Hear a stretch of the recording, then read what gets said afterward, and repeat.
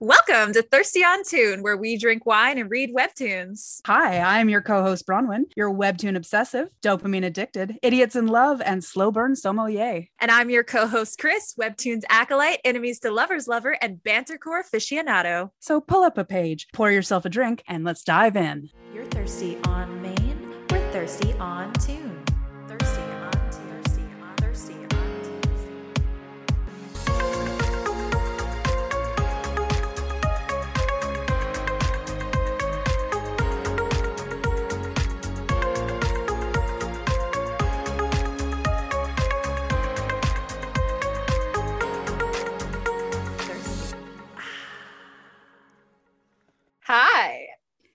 Hi, how are you? I'm unhinged. How are you? That's exactly how I like it. And you know we share a brain. We do. I feel like if I ever recorded in a day I was not unhinged, people wouldn't recognize me. I feel like this is very much that, which one is it? Is it 10 Things I Hate About You? You can be overwhelmed. You can be underwhelmed. But can you ever just be whelmed? I think you can in Europe. That's 10 Things I Hate About You. I love that. Oh, I love it. You gotta love those Shakespearean takes. We should absolutely do a chaser on that movie at some point. 1000%. Speaking of which, we're doing a chaser.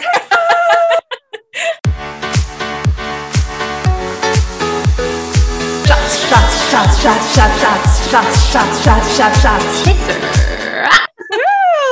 This is our show within a show that has become a show unto its own. Because that's just how unhinged we are. Yes. What did you say tonight about us? Our new tagline? We need to be the Loki variant we want to see in the world. I like to think we bring Loki variant to the Talking Comics feed. Like, yes, Talking Comics proper is like the Avengers. Like, you know, they gather together. There's like a system. There's some organization. Maybe there's an explosion now and again, but they like saving the day. And we're like, chaos. We're here to fuck shit up. We're here to fuck it all up. You never know what you're gonna get. But you're gonna like it. We're gonna like it. And we'll be sexy at the same time. And you know what? Sorry, Florida is gonna be gay. Gay. We have an only say gay bill on this podcast. Because if you didn't make it gay, we will. Ooh, third tagline for our podcast. We are killing it. Crushing it. Oh, love it. Bring that energy. So today we are bringing that energy about one of my all-time favorite books, Boyfriend Material by Alexis Hall. So good. Oh, yes. You want to bring us in with a little blurb? I do. I've got a nice blurb here. I started with the blurb kind of on the back of the book, and then I started making it my own. I love that. That's my favorite. So we have Luke O'Donnell is tangentially and reluctantly famous. His rock star parents split when he was young, and the father he's never met spent the next 20 years cruising in and out of rehab. Now his dad's making a comeback, and Luke's back in the public eye, where a compromising pick or two could ruin everything. So to clean up his image, Luke has to find a nice, normal relationship. And Oliver Blackwood is as nice and normal as they come. He's a barrister, an ethical vegetarian, and he's never inspired a single moment of scandal in his entire life. Perfect boyfriend material. Unfortunately, apart from being gay, single, and really in need of a date for a big event, they have almost nothing in common. Enter the fake boyfriend deal. Too bad fake dating feels so much like real dating. Woo! I love that. Oh, I love it. Yes. 1000% nailed it. So what do you think this falls into genre-wise? Oh my God. Okay. So this is a quasi enemies to lovers, fake dating, comedy of errors, banter core. Nice. Okay. All right. Okay. I have hurt comfort, angsty hand and unlovable hand romance with banter core elements and sorry not sorry Florida gay. It is. I meant to say hand and unlovable hand in there too. I forgot that one because it is the hand and unlovable hand novel. 1000%. It is what I mean when I say that. Epitomizing. For sure. Oh, this is totally the wrong order, but what are you drinking tonight? I love it. Tonight I am drinking my classic gin and soda, but I have mango soda and it's delightful. Ooh.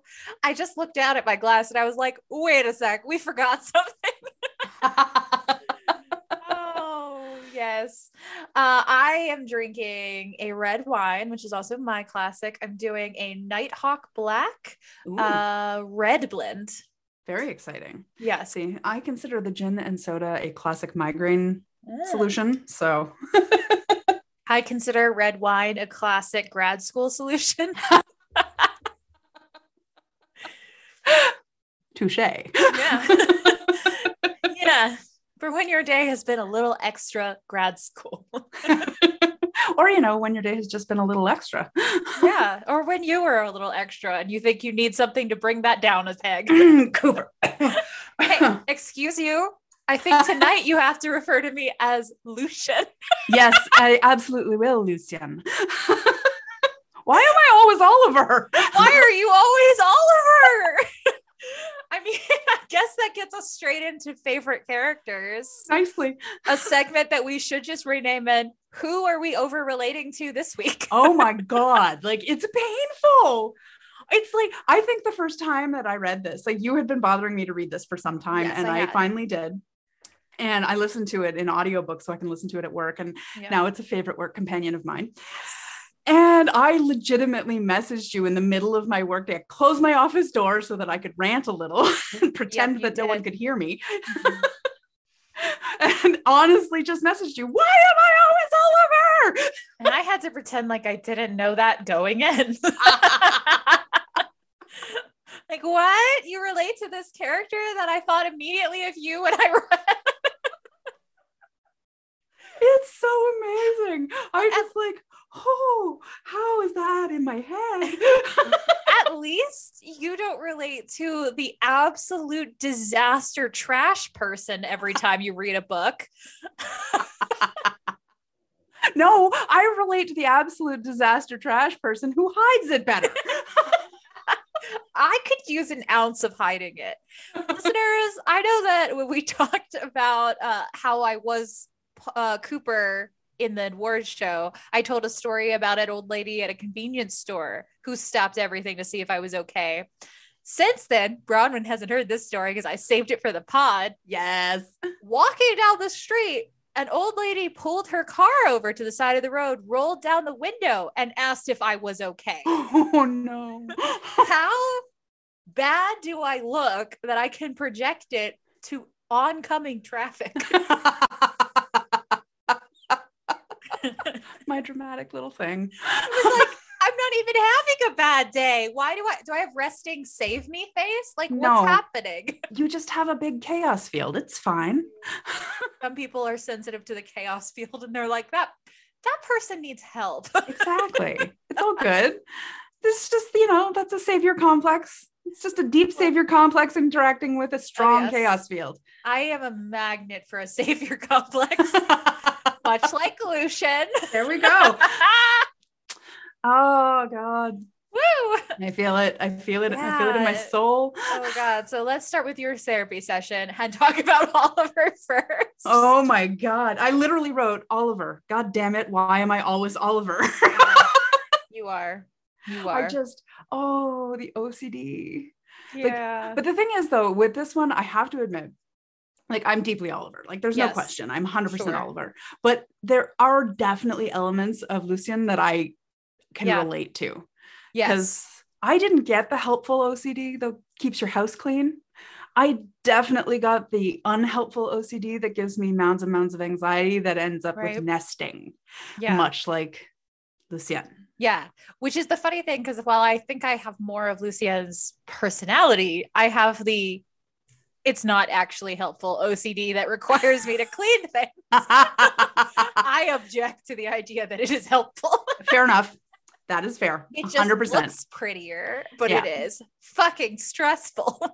So you see, this is where we get into that shared brain characterization. We do have a shared brain. But Oliver is absolutely a delight. I love him so much. He is so romantic and awkward. And cannot express his emotions unless he is talking like he's about to depose a witness. And having been mocked my entire life for my vocabulary. Yeah. Because when my aphasia kicks in, do the $10 words come out when the $2 words will not? Yes, they do. Yes. Oh, they do. Yes, they do. Yes. Yes, they do. Oh, sweet Oliver. I really love him. As is my wont, I forced my mother to read this book too. She calls me after finishing it and goes, you said they both had problems. And I was halfway through the novel and I was like, I don't see it. And then I saw it. Yeah. Oliver is a slow burn on how much of a problem he is. But he has them. You just have to wait. He sure does. Yeah. Oh my God. My little baby. Days. Yeah. I love him. He's so anxious. Sweet. So anxious. So hot with his perfect V cup. Right? I love the V cut. Oh, I mean, I don't have the V cut. I wish I had the V cut. No, I have hella abs. I do have hella abs. They're just hidden. And a well-recognized ass on the show we have talked about many a time. I mean, squat. I love Oliver so much. I love his $10 words. I love his OCD level of ethics where everything is worth angsting over. This is something I also relate to. Exactly. But he is worse, I will say. Is like, I can't use Uber because of their unethical business models. I mean, I definitely made that exact same argument. I'm not going to lie. I mean, about different things, and I come at it from a different perspective. My education is different, but much like Lucien, I just feel bad about those things and go ahead and do them.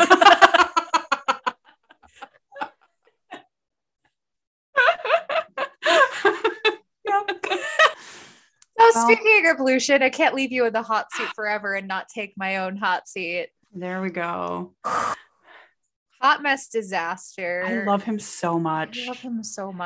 His banter, his relationship with his friends, their ever-changing WhatsApp group. How evil chat of evil is that? Yes.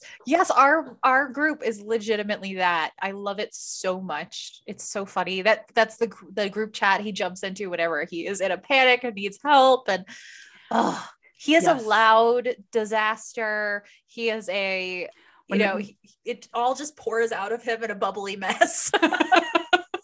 when he's talking about how his best friend Bridget stole her current partner from him because he saw him first. Like, oh my God. Oh my God. I love Lucien. I know him. I know people have read this book and found him annoying. He is one of the characters that I'm very protective of. So whenever people say that, I'm like, how dare you? How very dare. Right. As someone who I suspect fears a little bit that I can be annoying, it may be a slight projection. Look, are there any among us who can't? Fair. There's not. There isn't. There are people who recognize it and there are people who don't, but there is no one among us who hasn't had a moment in their life where they've been extremely annoying. There are just some of us who own it better. That's fair. And some of us make a podcast personality out of it. This is it. Frick, you get to this age, you just gotta make it look good. Exactly. And I will say, literally the only difference between us as teenagers and us now. 100%. And I will say, unlike Cooper, I think that I have almost universally been better off than Lucien. I love that you just said unlike Cooper. We know. I know. Cooper is my Patronus at this point. Like, he's just the thing that I project out of myself. I know he is. But Lucien is much worse than I have been on my worst day, which is the only comfort I can bring myself when I'm sobbing after this book at 3 a.m. because I feel God, the a little too perceived. The sobbing in this book. I cried so hard. I just can't. I did too. Oh, it's so I did cute. But too. can we talk about the laughter though? Because this is so bantercore. I can't. All of the jokes that are unintentional, the jokes that are intentional. Some of my favorite characters, because we're still on favorite characters, are Alex and Miffy. I love Alex and Miffy. I can't with how much I love Alex and Miffy. I love his entire work family. I really love them. Like whole of them. This is definitely one of those moments where our favorite characters, I'm going to say every character who isn't explicitly bad. Yes. Exactly. Like, honest to God, this is a cast of characters of people that I'd actually want to hang out with. I would too. So we've got Alex, who is a self-proclaimed duffer. He is not wrong. This is one of the few instances he is not wrong. He has insight. Let's just put it that way. He knows exactly how incapable he is, but he is happy. And I love that for him. Ignorance is bliss in this context. It is personified in Alex and Miffy.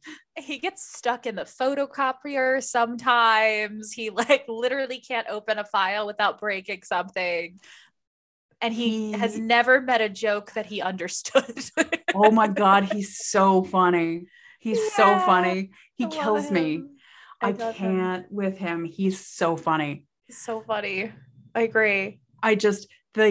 How do you get 2 elephants or 4 elephants into a mini? How do you get 4 giraffes into a mini? How do you get 2 whales into a mini?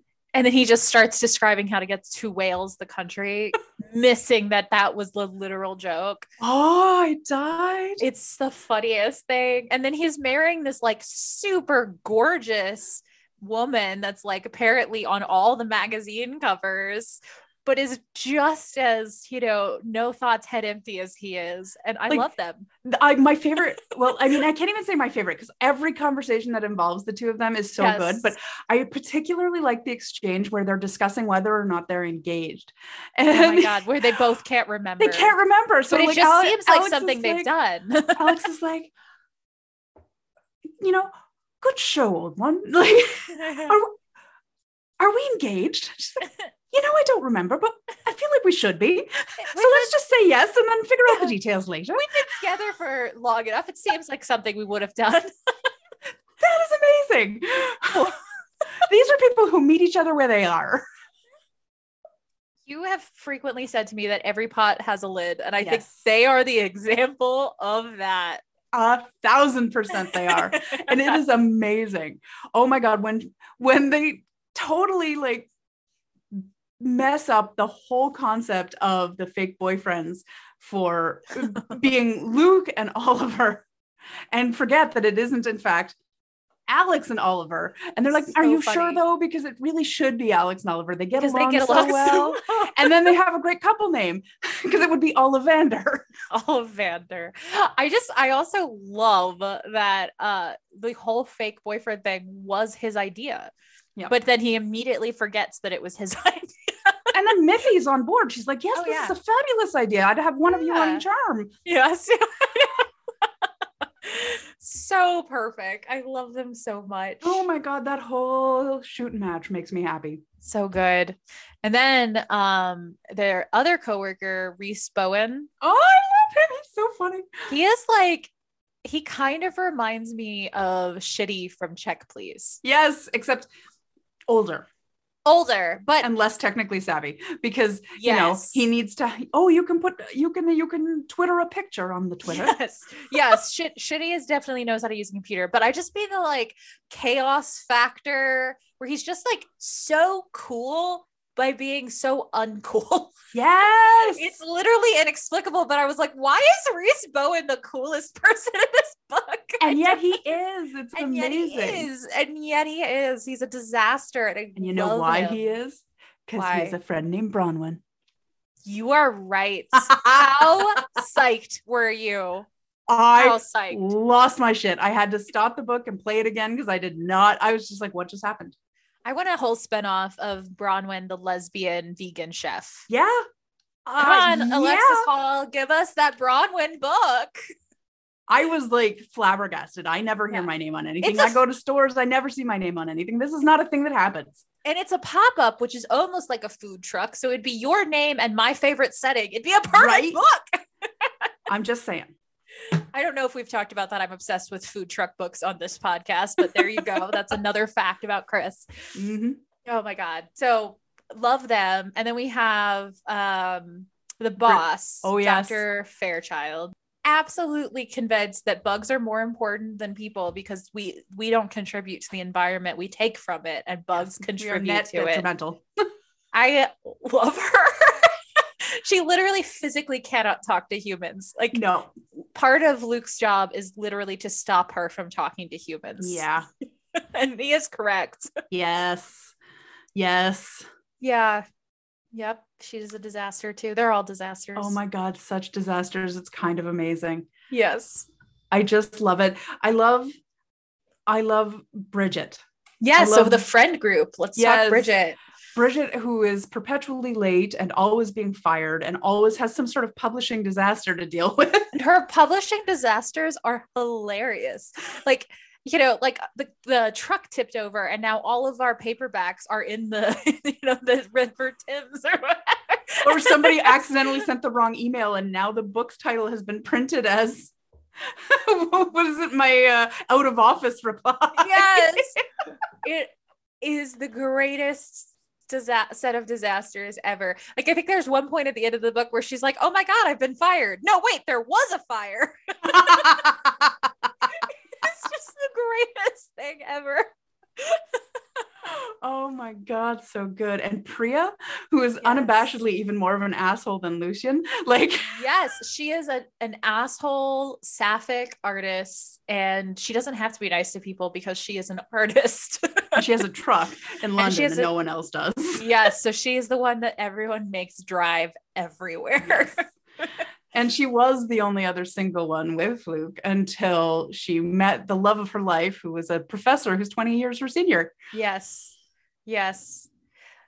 Listener and Bronwyn, can I give you the slightest of details from the upcoming book? Yes, you can. All right, so listeners, I have an arc of husband material. I will not be giving spoilers on it. At the end, I will probably give a 2-sentence review. I'll tease that. A spoiler-free 2-sentence review. But let me just say the one thing, because I don't think it counts as a spoiler. Priya's in a throuple in the next book. Oh, they do tease that a little bit. Oh, it's full on. Ooh, that's exciting. Yes. So buckle in, friends. Yeah. Go Priya. I know, right? It's so good. Oh, I love it. Yes. Oh my God. And okay, we need to talk about the James Royce Royces. The James Royce Royces. I am obsessed with the James Royce Royces. I really need to know how these two men named James Royce found each other and then are so perfect for each other. Oh, and you should hear them in the audiobook. It's so good. Yes, I've listened to the audiobook too. I love it so much how it's James Royce Royce. Yes. And James Royce Royce. Yes. And at first they're just like such a unit that they don't stand out. But by the end of it, I was like, no, I knew this one is the one that's like really dramatic and emotional. And the other one's like, let's bring it down, honey. Let's like think it through. Like I could tell them apart by the end, which was killing me. I know. So funny. Oh my God, I love the James Royce Royces. His whole friend group is just next level. Oh my God. And then we've got Tom, his ex, and his best friend's current. Yes. Who is like some sort of spy ? Legit. Is legitimately some kind of spy, though no one's clear, obviously, on what he does. But for some reason, he's allowed to tell them that much, I guess. He has all sorts of interesting euphemisms. I love it. For stuff that happens at work. He is so patient. Because so Bridget and Lucien are the best of friends, like among their friend group, which is all really tight, like proper found family situation. They are the closest. And so Bridget is constantly rushing to Lucien when he needs saving. Because frequently. Yeah, because he does have resting save me face. And you know what? Sometimes he doesn't even rely on that. Sometimes he legitimately texts his friend group with, please save me. Save me. Help. I am going to drown in my own dirty laundry. You know? Yes, I did not adult significantly enough for way too long. Oh God, I feel slightly mildly attacked. You know what they say? Inside you is two wolves. Inside me is one Oliver and one Lucien, constantly duking it out. Oh my God. Why is that me? Yes. The only difference between you and me is that Oliver's bigger than me. So if they were astrological signs, I'm like Lucien, Sun, Oliver rising. And you are Oliver, Sun, Lucien rising. Yeah, that's a true story. Oh my God. I love it. Yes. So who are we? Oh, so Bridget is also Oliver's friend. So that's how they meet. Yes. Which is important. And then Oliver has a set of lawyer friends that I also adore. Yeah. I specifically love Sophie, the extremely mean corporate defense lawyer is what she is. Because she is the devil, according to Oliver. And he freely gives Luke all the permission he needs to just fleece all of her money. Yeah. And she knows it. And his like, I suspect we'll come back to this in favorite scene. So I'll leave it until, we talk plot specifics. But I love Sophie and her complete lack of morals while still being a delightful person. Right? She just could not care less. That is some next level compartmentalization. You know what? And she's wildly charming somehow. I love it so much. Yeah, I know too. I don't remember any of the other lawyery friends standing out, to be honest. No. But, although that was a fun party. It was. Yeah, it was a fun party, but his friends do not like scream character the same way that Lucien's friends do. To be fair, we don't get as much time with them either. That's true. And honestly, we're mostly in Lucien's head. So that's all checks out. Story checks out. Favorite ships? Oliver and Lucien. Obviously they are OTP. Obviously I feel like this whole podcast is going to be about them, so I don't know how much more we need to say about them here. Exactly. Anything else? Just crack ship Oleander. Oh my God, Oleander, I wrote it down. It's so funny. I like Alex and Oliver's bromance, and I hope that it grows is what I will say. I love it. Flourish. I think they're so funny. I definitely want to see Miffy with a little like pack of men following her around. She deserves it. She should. 1000%. I love her. I love how she answers the question from the press. Like, when are you guys getting, like, have you set a date? Yes, the 18th. Of what month? Yes. I love her. Like, I can't even tell if she's just that clever or just that not understanding what's going on. I believe the answer is yes. Yes. She is so good at not understanding what's going on that she's perfect for handling the press. Yeah. She is gold, man. She's amazing. What are you going to get out of her? She doesn't even know what's happening. No. That's delightful. Excellent chaos energy. Yeah. I don't know if you've seen on TikTok, my new favorite trend is called Baby Runs for President. Have you seen? No. Oh, listeners, I will definitely tweet out a few of these so you can appreciate them. But essentially, this one woman on TikTok has been talking about how she handles harassment from men. And she specifically handles it by being so weird at them that they stop talking to her. Yeah. And she specifically calls it baby runs for president, or you talk as if you have the understanding of a baby in the situation. And everything is a non sequitur. So if he says, how are you? You're like, wow, do your eyebrows always look like that? You must be an oldest child. Yeah. These two things make no sense together, but they sound enough like they should make sense that you feel judged, but also you can't be defensive because what the hell did this person just say? and they always leave. So I feel like Miffy is just accidentally baby runs for president. Yes. This is an extremely effective technique, I think. I honestly love it, and I'm going to start utilizing it. So I'll report back. Yes, please. Yeah. I love that. I also hard ship the James Royces. Yeah, the James Royces have such a like #goals relationship. Mm-hmm. They are I want them to have a baby.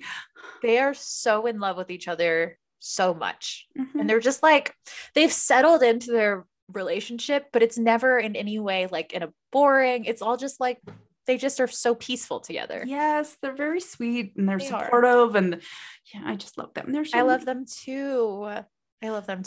They just make me want to make the Muppet face. I agree. Oh, I agree. Yes. I mildly ship Lucian's mom and her best friend Judy. Get out of my head!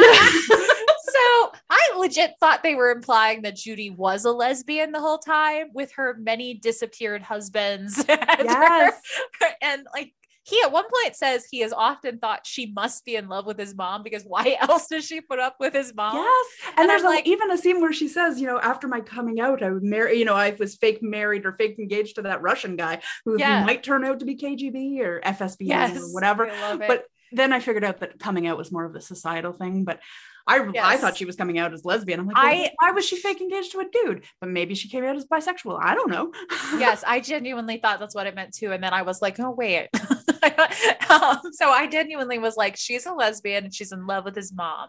And the mom was only like, oh, maybe. The idea of it was not totally opposed to her. I mean, I love Odile. I know. She's so great. And according to Lucian, she's just French about that kind of thing. She doesn't even like the categories. Who cares? Oh my God. When she starts talking to Oliver about Lucien having a big nose, and you know what they say about men with big noses. Yes. And he's like, they make good sommeliers. And she's like, yes. And they have big penises. I know. I love her so much. She's just like, she's just like so wonderful and so delightfully embarrassing. And she talks about like his dad's penis at that scene too. And he's just like, why? It's so funny. He's like, why are you embarrassing me? You gotta stop talking. She's like, I'm talking about your penis. It's fine. I'm saying you have a big one. I know. That's good. Everybody likes a big penis. Yeah. Your father had an enormous penis. Yes. And then Oliver's like, had? Like, I like to think it shrunk. It withered away or was crushed in the vagina of what was it? What did she call them? Oh, I don't Not remember. A fangirl, but a roadie, probably something like that. Yeah. Oh my God, I was dying. She's the greatest. She just does. She has no fucks to give. Nope. She doesn't understand this puritanical English bullshit. No, she's like, stop being so English about it. Yes, I love that so much. It cracks me up. She's like, why? How did I raise such a prude? Oh, I love them so much. Oh dear. Oh, I love her. She is goals. Yeah, she is. Yeah. Do we want to get into some themes? Yeah, I'll take another big gulp of wine and let's do it. Cheers. So, abandonment issues.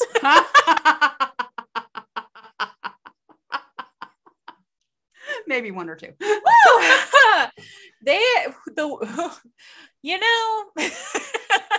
Whenever abandonment issues appear in one of the things we read, we talk about it, but never has abandonment issues been the central theme. They really are. Ooh. Like, that is a thing in a couple of different facets. Lucien is definitely struggling with. Yeah. I mean, Lucien was abandoned literally by his father. Mm-hmm. Has grown up with a proper insecure attachment. There's your psych thought of the day. and now which was fully reinforced when his long-term partner really betrayed him. Yes, sold him out to the newspapers, which, by the way, I read this just now. I reread it. I've already read it once before. And the second time, the shock of that, even though I knew it was coming, was not less hurtful. I got to it and I was like, oh, right, that bitch. Like, so not okay. Oh, Miles. Who does that? Miles? I have piece of shit. Some feelings about Miles. They're all bad. Yes. Yeah. And so then he goes into a 5-year like spiral of depression. He literally narrows his world down to just his mother and that one group of friends. Like they're okay. And to be no fair, one else is. He really kind of abandons most of them. The only one who keeps him connected is Bridget. And he does say at one point that they all, like the whole group of them, force themselves on him, basically. Yes, he's very fortunate. Yeah, they definitely never let him go, which is friendship goals. Yeah. I'm gonna cry. I sobbed at like 8 or 9 different points in this book. Like I can't. Yeah. So I listened to it and read it. I alternated, and somehow both times I read it, I timed it so poorly that I was listening to it in the car at the point where I cried. Yeah. So then I was just like, driving down the highway with tears streaming down my eyes. Every person that passes me is like, okay, look away. I was sobbing. Yeah. Oh my God. I'm going to cry talking about it right now. Like I'm getting choked up just thinking about it. Yeah. But so he develops this intense abandonment issues where he just basically decides that all he's good enough for is like one night stands or quick flings, because then if they hurt him, they never mattered to him anyway. Mm-hmm. And he just spends 5 years like that. And until he literally has his job threatened because of his reputation, which is some next level bullshit, but like and thus ended up with Oliver and the fake relationship. But the whole time, even as he's falling in love with Oliver, he's like terrific, this amazing, wonderful man who will never care about me. Yeah. And because Oliver is he's such a bad communicator. Yeah. And he is so stuck in his own head. Yeah. I don't relate at all. Oh my God. Oh my God. Drink up. Cannot at all see that his actions are speaking louder than his words. So he's saying things like, I think you're valuable and I think you're beautiful. Yeah. And and I want to spend time with you. Yeah. But then his reactions, like pulling away when Lucien wants to be more physically intimate, are sending a much louder and more visceral message that Lucien is listening to. Right. And that's reinforcing the abandonment issues so he's already more prone to believe those negative things. And so he's not believing the more positive verbal communication. Right. And Lucien has, for the last 5 years since what happened with Miles, very much used his body to be close to people. Yeah. Not that there's anything wrong with that inherently. It was wrong for him specifically because it was a bad mental health, risky decision situation. Like it was self-harm. And only because he was not in a healthy place. Right. Physical affection is a beautiful thing. Oh, yeah, no. Yeah, absolutely. He was not in a place to make good choices for himself. And that's what I'm saying there. Yeah. So he made terrible ones. And so at one point he throws himself, this is pre-book, he throws himself at Oliver when he is incredibly drunk, and Oliver just takes him home and puts him to bed. I think he put water and like Advil out for him. And again, my love language is apparently leaving food on the bedside table. How many times have we talked about this? Oh, nerd and punk. And so he does that. And then, Lucien, because of how messed up he is right now, takes that as rejection, and Oliver is just being a good human being. Yeah. And like they literally talk about this at one point, and Luke is like, you didn't want me. This is not the first time you've rejected me. And Oliver's like, what are you even talking about? He's like, at that party and whatever. And he's like, oh, you mean because I didn't date rape you? Right. And that whole conversation was this time number 1 that I cried probably at this book. He has that whole conversation and he's like, well, that's all I'm good for in that scene. And you're just like, oh my God, Lucien. It hurt. Yeah. Hurt real good. Like, babe. You get deep into the hurt before you get the comfort. It's there, but you get deep into the hurt. But you get comfort along the way, I will say, because, there's plenty of angst, but this is not a angst fest. It absolutely, like, there are light moments and there's always friendship. There's plenty of hugs. So oh my God, the banter core is strong with this one. They are hilarious. Oh my God. Like, I cannot wait to get into favorite quotes. We're just going to roulette this sucker, but I did write down a few. Good. Yeah. So abandonment issues on Lucian's side, but as we find out, kind of on Oliver's side too. Oh, yes. And this leads us into like a huge personal growth arc for both of them. Learning about self-acceptance and vulnerability, right? Which is a huge step for both of them, which is I especially like in this novel that they both have the same core issue and it expresses in diametrically opposed ways. Extremely. Right. So Lucian, let's get therapist corner over here for a second. They don't say it specifically, and he does not go to therapy in this book, but Lucian is almost classically borderline personality disorder. Deep fear of abandonment, deep insecurity of like personal identity, and the tendency to do incredibly self-destructive things. So, what I was saying earlier about, his choices to have lots of partners, not a bad choice in and of itself. The way he does it is a self-harm behavior. That's very borderline. Oliver's abandonment issues manifest in his need to like control everything. OCD. Oh, this is not me making a "don't attack me" face. He talks about how he's had all these past relationships and he thought he was being a wonderful boyfriend, and then they all left and he doesn't know why, because he thought it was good. And I'm just like, Oliver. Yeah, time for some self-reflection, bud. Oh yeah, babe. I loved them. Their abandonment arcs are really lovely. There's kind of this really interesting tension too, where they find themselves in a relationship, like they both find who they are in this relationship, but it never becomes toxic, which I think is such a hard balance. It is.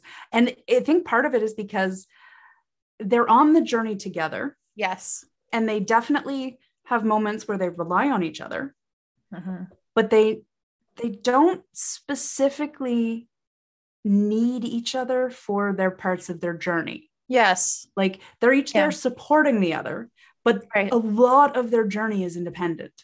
It's almost like they trigger each other's journey. Yes. They are not dependent on each other for the journey. Yeah.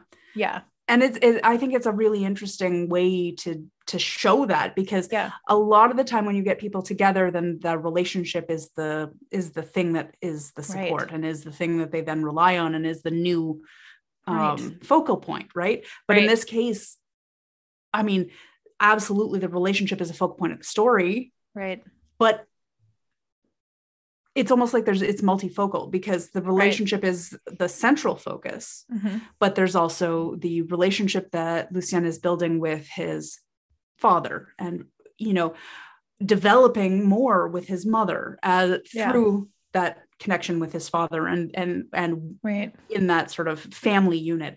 And then also with his friends, and realizing that he hasn't been as reciprocal with that relationship, and recognizing that they haven't let him fall down completely, and recognizing the value of those friendships and wanting to be there more for them and wanting to develop those relationships more. And so like, it's not just that.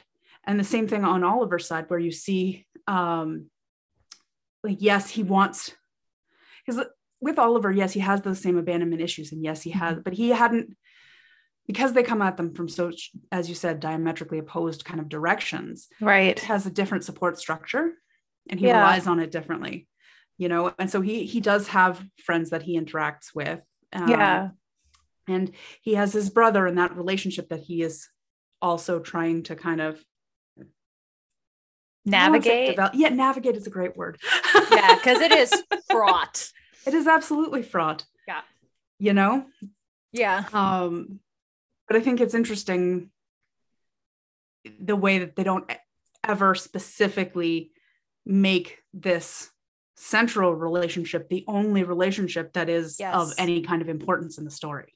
Absolutely. It is important, but you were right. Every relationship is taken seriously and given room to grow and breathe and be part of the character and the character arc and the character development, right? So that those characters are not solely represented by how they are together.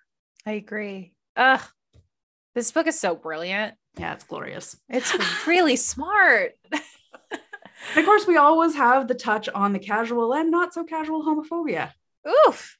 I really want to talk to you about, and I'm conscious of having read a whole second book that also deals with this. So I'm trying to figure out how to talk about only the first book of this theme. This is why I should not have read this book before we did this podcast, but I had it. And so I did. I know. And you were sitting there like, I have to get this finished before the podcast so that I can separate them. I'm like, really, that's your story and you're sticking to it, huh? I mean, I thought it would work. And then it turns out to have not. Surprise, surprise. I'm still finding myself struggling not to bring up things. I haven't, listeners. Haven't. Your self-control is admirable. Thank you. Not admirable enough to stop me from reading it. No, and that's fair. I wouldn't have been able to either. Yeah, no. Let's rewind and go back to our Gay Wolf Book podcast where you talked about reading them all immediately. Look, I waited for days for you. Days. That was agony. I'm sure. I waited for minutes before starting the second one.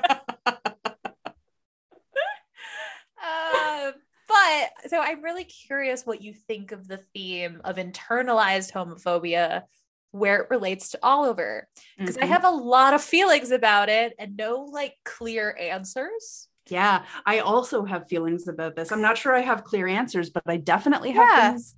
So let's talk about it. I don't know that we'll arrive at anything, but you know, the sauce is important too. Exactly. I mean, I think there's a lot of things in Oliver that speak to internalized homophobia. I agree. But one of the key elements of this, one of the things that really highlighted it for me was when he and Lucien were talking about their different experiences at becoming part of the LGBTQ plus community. Yeah. Yes, this is what I want to talk about too. This was specifically it. Yeah. Right.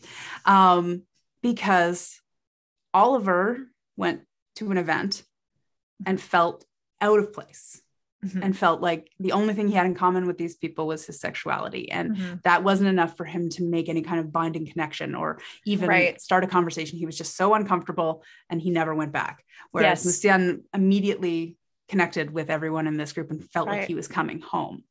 Yes. You know? And I think some of that is because, like, a huge part of that is because of Oliver's upbringing.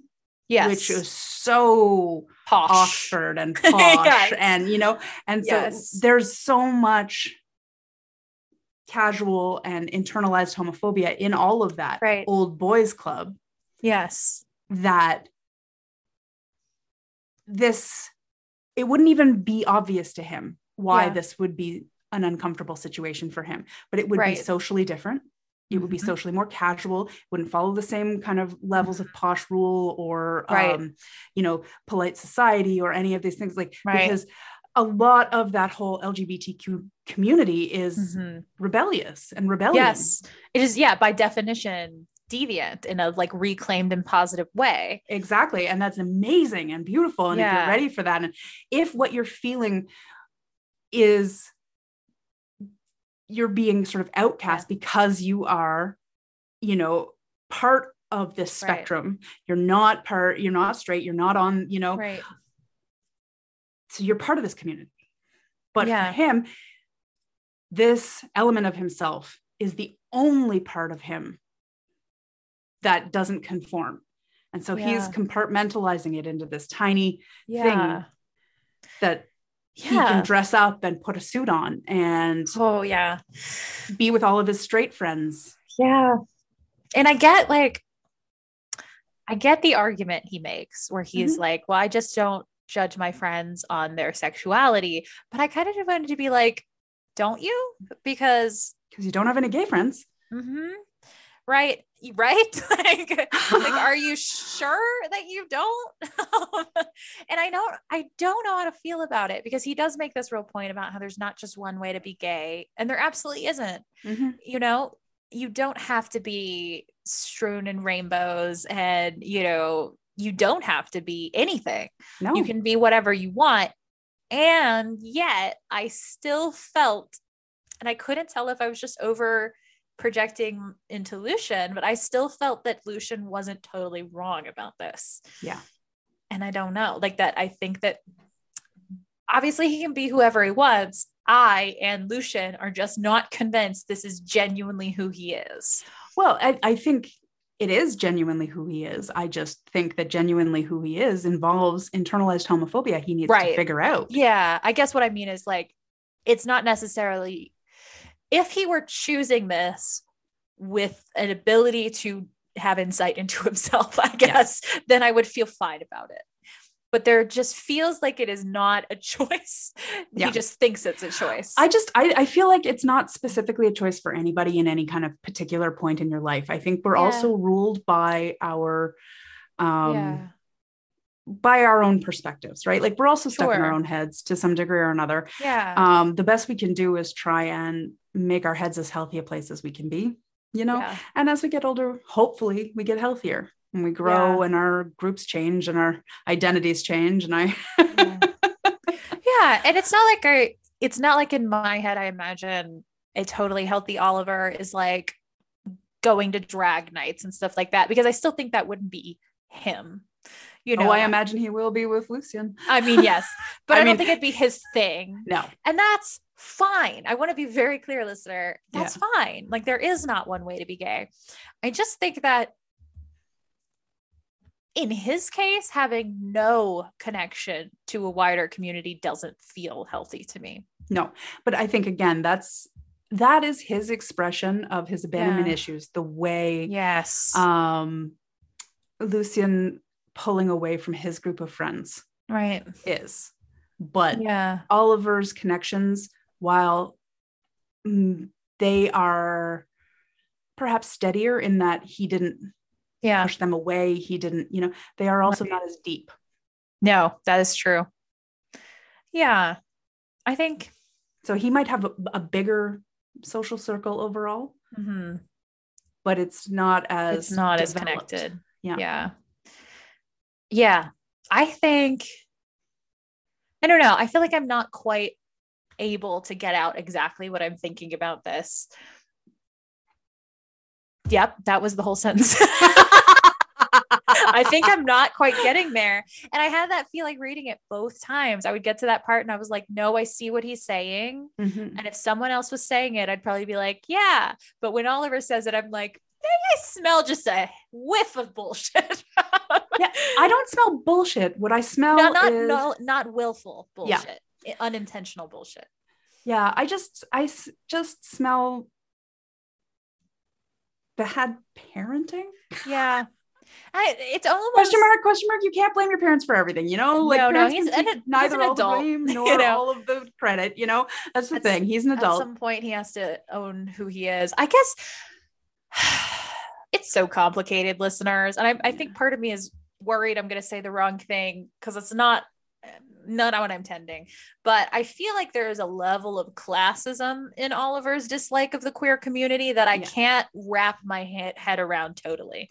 And I very much concur. Although I feel like it's less about dislike and more about discomfort. I agree. Yeah. I don't think he dislikes. I think he supports other people doing it. He just can't fit himself into there. And I think that's because unless he feels like he can be successful at something, he won't try. Okay. I just had a moment. I saw the epiphany happen. No, you got me there because that's what I'm trying to say. That's what I've been trying to say the whole time. He is worried about being a bad gay so much that he's not willing to try to be part of the community. Yeah. Because I think, again, he can be a part of the community as much as he wants to, but he is choosing to not because of self-judgment, not because it's his choice. That's what I've been trying to say the whole time. Robin, nice. You Nailed did it. We got there. Oh my God, you did it. Yes, because you can express yourself however you want to, but he's only doing it out of fear, not out of desire. That's not his genuine wants. It's his genuine fears. Yes. And that's the part that I was striking up against, because again, listener, if you are a delightful posh gay man and you don't like rainbows everywhere, great. Love that. As long as you're choosing it for you, right? As long as it's not because you're afraid to be something else, it's because it's who you want to be. Yeah. I feel so relieved, because it was like a brain itch that I was like, I know. You didn't see my dramatic hand gestures, listener, but it was there. Like nails on a chalkboard, if there was a chalkboard there. Yeah, like I actually feel physical pain trying to think about this. All right, well, let's get into some story specifics now that we've figured that out. Thank you for the therapy for the day. Oh my God, I love it. Oh, God. Therapize the therapist. Mm-hmm. Oh, God. Okay. Can we talk about Oliver calling Lucien when he had a bad day and then trying to play it off as like a fake boyfriend move? So funny. I love every time that Oliver tries to do something and has no guile and immediately has to admit that he was trying to do something. Oh my God. And like Oliver's quiet, posh, gay panic is my favorite thing. Oh my God. He's so cute. Yes. But seriously, for verisimilitude. Yes. We've got to spend time with each other for verisimilitude. Yeah. And is that not also the scene where he comes to spend time with him and it takes Lucien like a full hour to be like, did you want to spend time with me? And he's like, I thought when I called you because I wanted to spend time with you, I made that clear. I like legitimately called you and said, I'd like to spend time with you. But it's Lucien. So saying it directly to his face did nothing. Not a damn thing. No. Took an hour in his company consistently before he figured that shit out. Can we talk about the dick pics? Oh, they're on my list. Oh, it's my favorite thing. So it's Lucien again. When he cannot handle his feelings, he just gets dirty. It's just like goes straight to the gutter instead of having emotions and starts asking for a dick pic, which turns into a joke where Oliver frequently sends him pictures of famous men named Richard.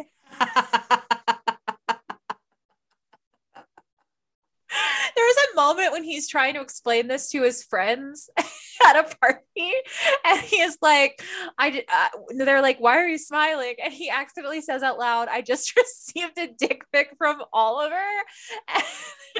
And they all like, what? Yeah, and Bridget's like, Oliver would never. And then the James Royces are like, nobody smiles like that over a dick.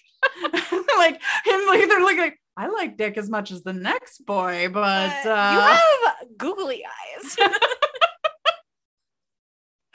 And then he shows them the picture, and it's like Richard Chamberlain, and they're all like, "Oh my God!" And then they jump, even though they're sitting there, they jump in the group chat because they're happy to tell one of them's not present, and they're like, "Lucien's in love."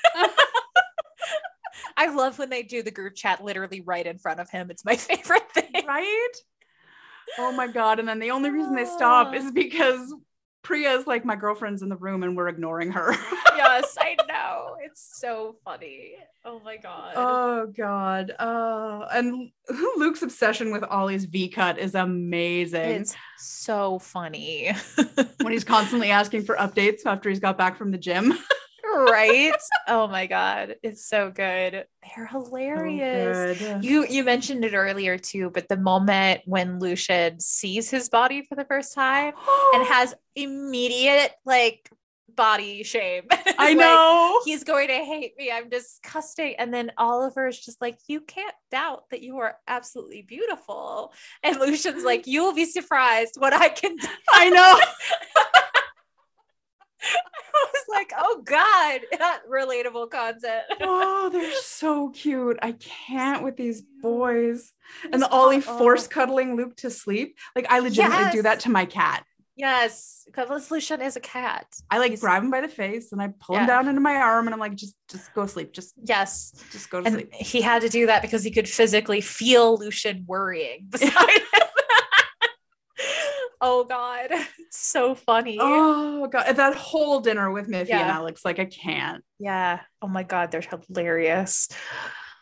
Oh, I love them so much. We've also got to talk about Oliver's place because I want to live in it. Yeah. His place is like cozy core.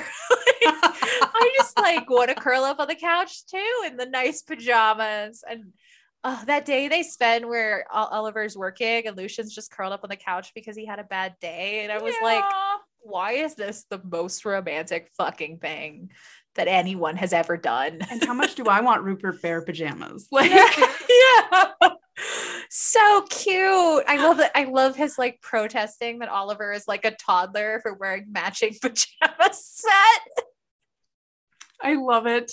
I love it. It's so funny. Oh God, we've got to talk about the first time Oliver sees Lucian's place. He's like trying to assure Lucian that it can't be that bad, and he walks in and he's mortified by God, when he then preps himself to go into the bedroom, he's like, I'm prepared for the worst. And then the very next line is, I was not prepared for that. Like, how could you live like this? I'm trying not to be judgmental, but dear God. And this is the moment we get the V-cut because he won't sleep in any of Lucian's clothes, but he also won't let his clothes touch the bed. Right. Oh my God. It's so real. I love them so much. And he had thought that Lucian wouldn't invite him over because he was embarrassed about him. And in that scene, he's like, now I know you were just embarrassed. And rightly so. So good. But then the entire group chat gets together and helps Lucian clean. Oh, it's so cute. It's so cute. They like Marie Kondo his place. Oh my, I do love the Marie Kondo reference and when Oliver's there. He's like, how did you get to this? And he's like, I lift up and see, does it spark joy? And even though it doesn't does or not, I just leave it where it is. Oh God, I love it. So good. And when Oliver finally gets to see his cleaned up place, he legitimately like tears up and he's like, you did this for me. God, romance, just romance. I can't. I love it so much. It's so cute. It is. You know what we've managed to do is go this entire time without talking about Lucian's horrible father. Oh my God, we have. It's like almost the central plot line, and we have ignored it. I think rightly so. I do too, but I feel like I need to bring it up to get to a favorite moment. Okay. So the quick version is John Fleming is like this Steve Tyler kind of a dude, though I don't know if he was that bad of a dad. Sorry, Steve Tyler. Maybe you weren't. I don't know anything about you. Liv Tyler seems to have turned out great, so right? I don't know. Maybe he was fine. I once heard that he babysits his grandchildren and has a like actual water park inside his house. That's all literally the only thing I know about him. The only reason I know that is because I'm obsessed with Lord of the Rings. Liv Tyler was in Lord of the Rings. Ipso facto. Thus I know an obscure amount about Steve Tyler. All right. Anyway, wow, was that a tangent? Bronwyn looks concerned, listeners. I have to admit, I didn't see Steve Tyler coming into this. I don't know how else to describe him. Like that's who he brings to mind for me. Steve Tyler with a flute. Yeah, maybe there's a better reference. I'm trying to think which of those guys ended up on the reality shows, and now I can't think of any of them. Many of them did, but those are not my type of reality shows. So John Fleming is this famous, like, new age prog rock flutist. I think I went to Steve Tyler because that's what he sounds like on the audiobook. But amazing. But yes, and he is like a total tool. He walked out on Luke when Luke was 2 months or two. Yeah, something like that. Like Luke's never met him. Yeah, he does not remember him and has never met him prior to the book. But in this book, he comes into Luke's life because he is dying of cancer and wants to get to know his son, quote unquote. Yes. And he ends up being just the massive tool. He like makes it very inconvenient. He always makes it about himself. Like clearly this is just a thing to get off his chest and has nothing to do with Lucien at all. Yeah. But this all about the entitlement and nothing about the personal responsibility. And this all leads to one of my favorite scenes where Oliver agrees to go with Lucien to have dinner. Yes. Right. So they're having dinner, and John Fleming is just one of those human beings that, like, I'm squishing a stress ball. Makes your skin crawl. Like you want to peel it off your body. So much. Like flames? Like flames at the side of your face? I was getting ready to say that. This has been the episode with the most amount of references to outside material we've ever done. I think so. Oh my God. Listeners, drink every time you recognize a reference. But yes, so he's the worst, and he's the kind of manipulative where he always stays calm and acts like he is the one being rational, which is very specifically my least favorite type of human. Oh my God, it's the gassiest of gaslighting. People that stay calm in an argument make me want to jump directly out of a window. Just in protest. You, my dramatic little thing? I can't handle it. I need you all to be as dramatic as I am when we're arguing. Don't get me wrong. My emotions spring directly out of my face in either screaming or tears. So same. I just can't handle it. Ugh. And he's like doing that, and he's making Lucien feel horrible. And Lucien's like genuinely curling up in his chair. It's so sad. But Oliver is just like, the prince of propriety just goes, nah, we're not doing this. And he stands up for his boyfriend in his most lawyerly way and puts John Fleming straight in his place. And then John Fleming spends the rest of his novel afraid of interacting with Oliver. Yeah, like, I'd like to get together with you, but leave your boyfriend at home. Yeah, right? Like, oh my God, that was a good impression, by the way. That was hilarious. Oh my God. Why, thank you. You're welcome. Oh my God. So, yes. Yep. Yeah. So he sucked, but that was a great moment of Oliver just being the best. And it's a whole like road trip, like a 4-hour road trip. And they listen to Welcome to Night Vale. I was dying. Right? Oh my God. I love it. It was so good. But just honest to God, Oliver laying the very posh smackdown was so effing satisfying. You just need a posh boyfriend to put people in their place, especially if he is a barrister. It's glorious. It's glorious. It's just sort of like, you know what? No. I object. You know what you're doing right here? This is gaslighting, and we're having none of it. None of it. Nope. Nopey nope. None of it. Not just the 13th province in Canada. Yes. Oh my God. It's so good. There is nothing sexier than a man standing up for his boy in a posh way. Just saying. It is very nice. God. It was delightful. It was.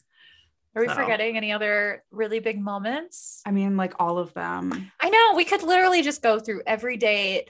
I'm obsessed with the way that Oliver knows random facts about literally everything. It's so cute. And that Luke is like genuinely attracted to it, which is adorable. So he just makes it like he is stupid at him on purpose so that he will get corrected and hear Oliver talk about things he loves. I love it because he just is so good when he's being passionate about something. So cute. And like that moment when he ends up on Luke's stoop, like at the end, that's a beautiful reversal, and it's so great. And I cried so hard. The moment when Oliver leaves because they've gotten too close and he's having feelings. I sobbed from that moment until the end of the book. Oh yeah. Again, because so multiple times Lucien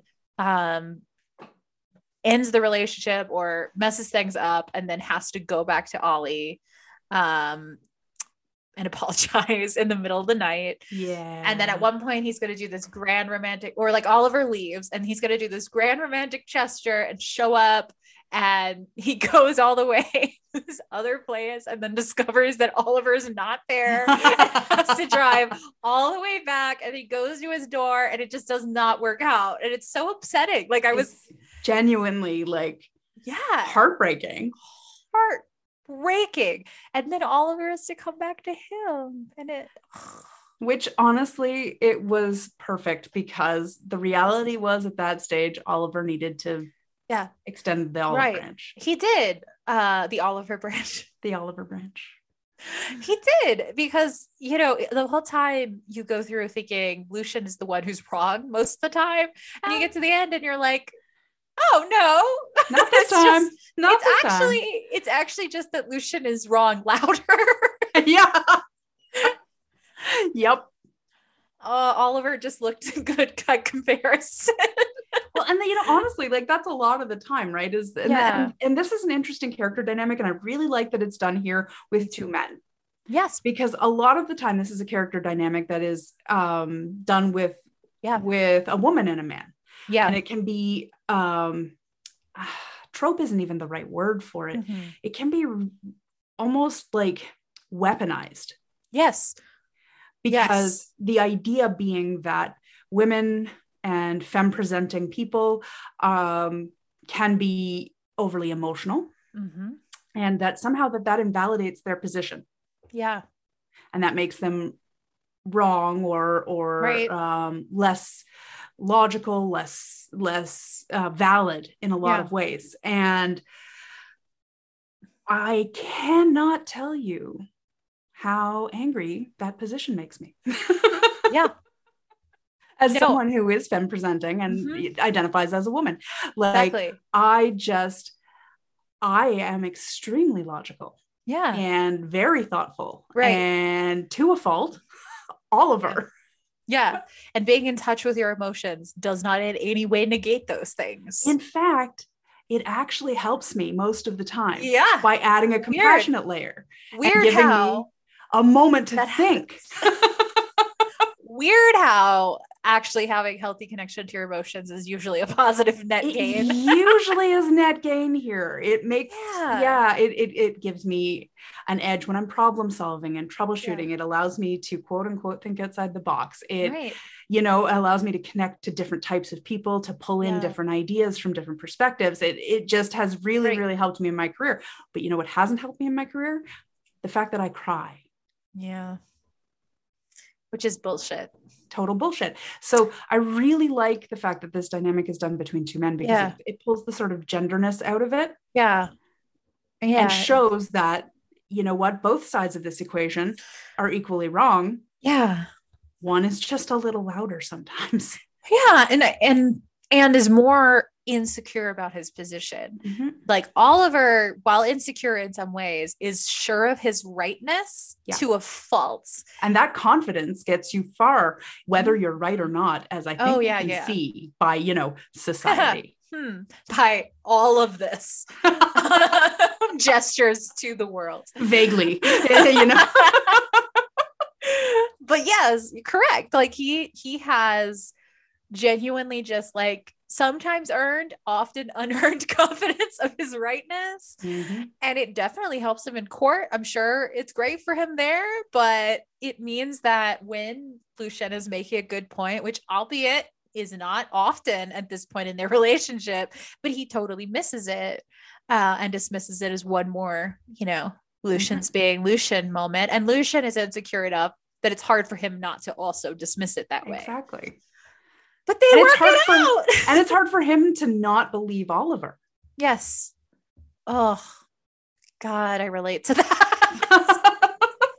Has been the ability to believe in myself above other people has been a journey, listener. Mm-hmm. Imposter syndrome. It's a thing. It is a thing. It is a thing. Mm-hmm. Goodness gracious. Yeah. Yeah. Do we get to predictions? Yeah. So I think predictions is going to be all me, considering you've read it. Yeah, I was going to say, I have predictions for third book if it comes, but I can't say any of them. So I'm going to listen and support and try to be vague in my facial expressions. Aha, good luck to you. Okay. All right. You're better at that than me anyway. So, all right. So my predictions are vague because I knew that you've already read the book and I was just like, oh, damn. All right. Well, I'm going to send this book to Broadwin. Don't like make her sound like she's just bereft of this book. I am only bereft of this book until I get it and then I will read it because exactly. Exactly. We're all going to review it because it's amazing, but yes. So I think that, because Luke is our dramatic little thing, there's a potential for cold feet. If this is husband material, then that implies a wedding. And I'm a little concerned that Luke is going to get cold feet and we're going to have to deal with that. And I feel like Oliver's OCD is going to go into overdrive, and perfectionism around wedding planning is probably going to play a role in this, which might or might not connect to the cold feet. And I feel like Luke's scandalous dad is going to crash flute in hand. I was not expecting flute in hand.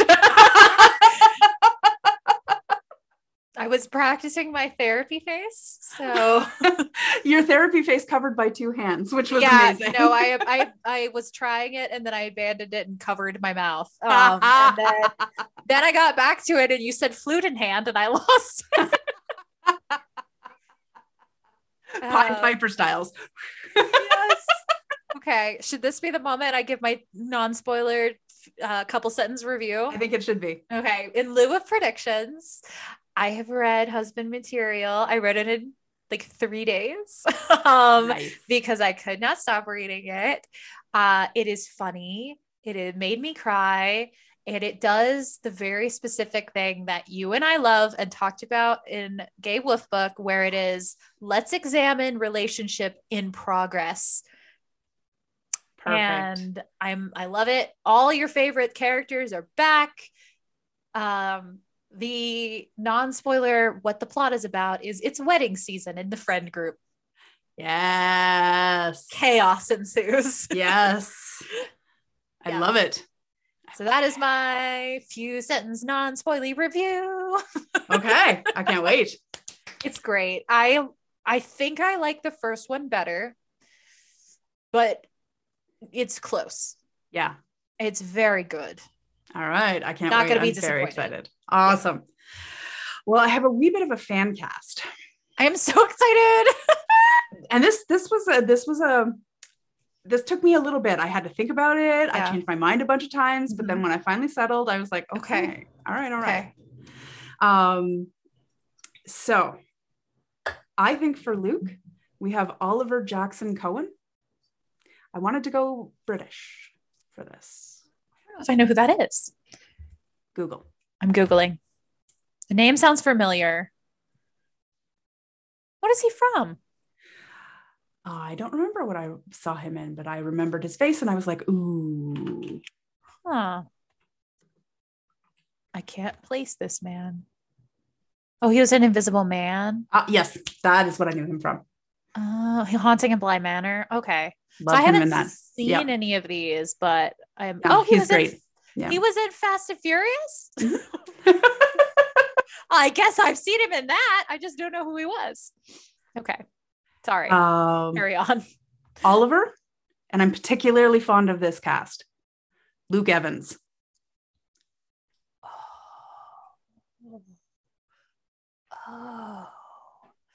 Oh, I like that. Right?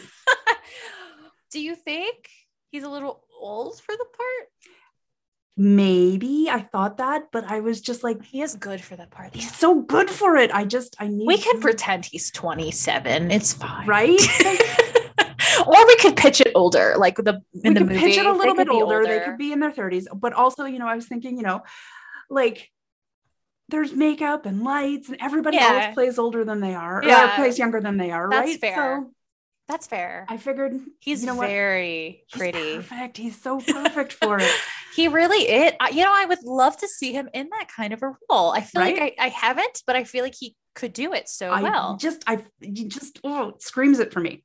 Now, Alex, Okay. Came across this actor. Excited. I don't know. I don't specific like, okay. No. Okay. I'm just saying it. You've got to Google this. Yes, I've got it. Because I saw it and I was just like, please. This guy screams Alex to me. Freddie Stoma. That name sounds so familiar. Is it Stroma with an R? Stoma. Stoma.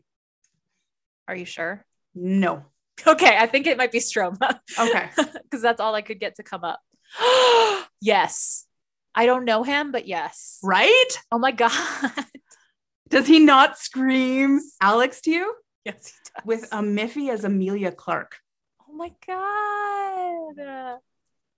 Oh, I like that. Oh, I like that a lot. I couldn't not. I was just like, this is so cute. Yeah. Yeah. Oh my God. I love that. So cute. Oh, okay. So those are the 4 you cast, right? Yes. Yes. Yes. That is so good. I know. I'm still thinking about some of the others. I like to be really kind of like, maybe when we come back for book 2, which I assume we will, we can do a full cast. Yes. 1,000% yes. I like it. Because I have some like ideas rattling around for the rest of the cast, but I didn't have them fully nailed down. So it's I like it to work all together as well. I agree. You know, so yeah. Oh. Wow, now I'm just picturing it. Okay. I know. I know. Oh, okay. But I think Oliver Jackson Cohen and Luke Evans together would be really cute. Yes. Very cute. Very cute. I'm literally just thinking about it now.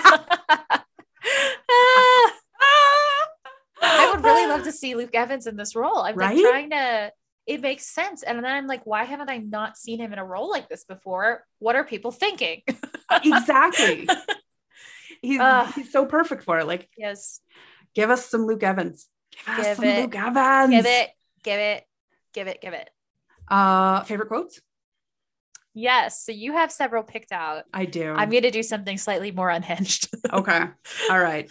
So the 3 that I have picked out of all of the millions that I could have, that I was just like, oh, but this, look at this, were, because I can't not. It was a rhetorical aubergine, Reese. Oh my God, I love that moment. Like legitimately that gives, like I laugh so hard it makes my head spin. Like that is so good. I died. When they're walking to Odile's house, to Lucien's mom's house. Yes. And Oliver puts his foot up on the stile on the fence and Luke can't not get his eyes up. And Oliver's like, Lucien, my face is up here. And Luke is like, you have to get your jeans out of my face. Yes. Oh my God, yes. Oh my God. And then of course, because I couldn't not, just take them to Bronwyn's, because it like got me. Like I was dying. I was just like, no, wait, what? Pause. What? Replay. What? No, go back 15 seconds. What? That brings me such joy. Well, I couldn't decide. Yeah. So I decided to put the page number of pages in the book into a random number generator. Yes. And just read the funniest quote off of whatever it gave me. And I shit you not. I just opened it to, when is the wedding? 18th of what? Yes. I love Miffy. Okay, my next one, flipping to the random page generated here.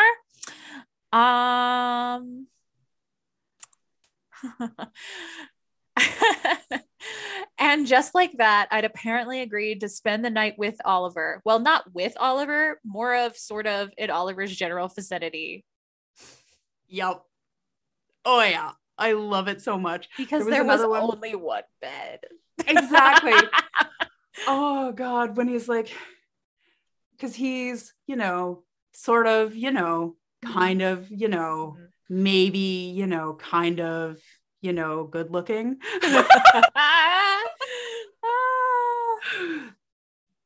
My last one on this.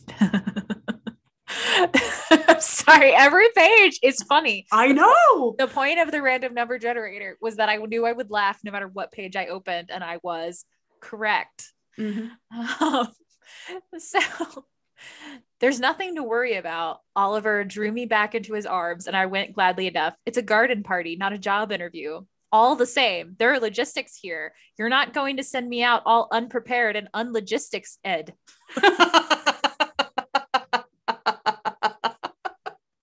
Exactly.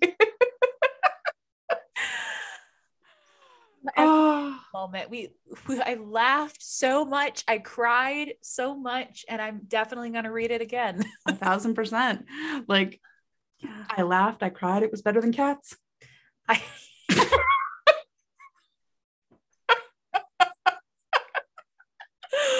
Yes.